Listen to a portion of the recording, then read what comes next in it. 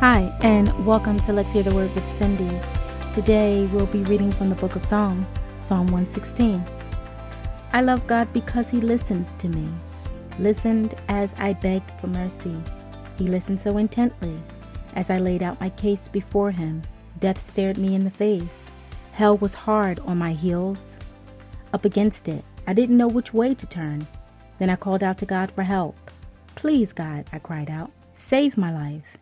God is gracious. It is He who makes things right. Our most compassionate God. God takes the side of the helpless.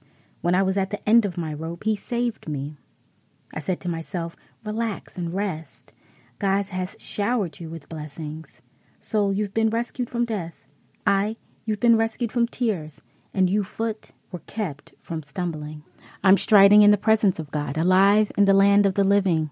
I stayed faithful though overwhelmed, and despite a ton of bad luck.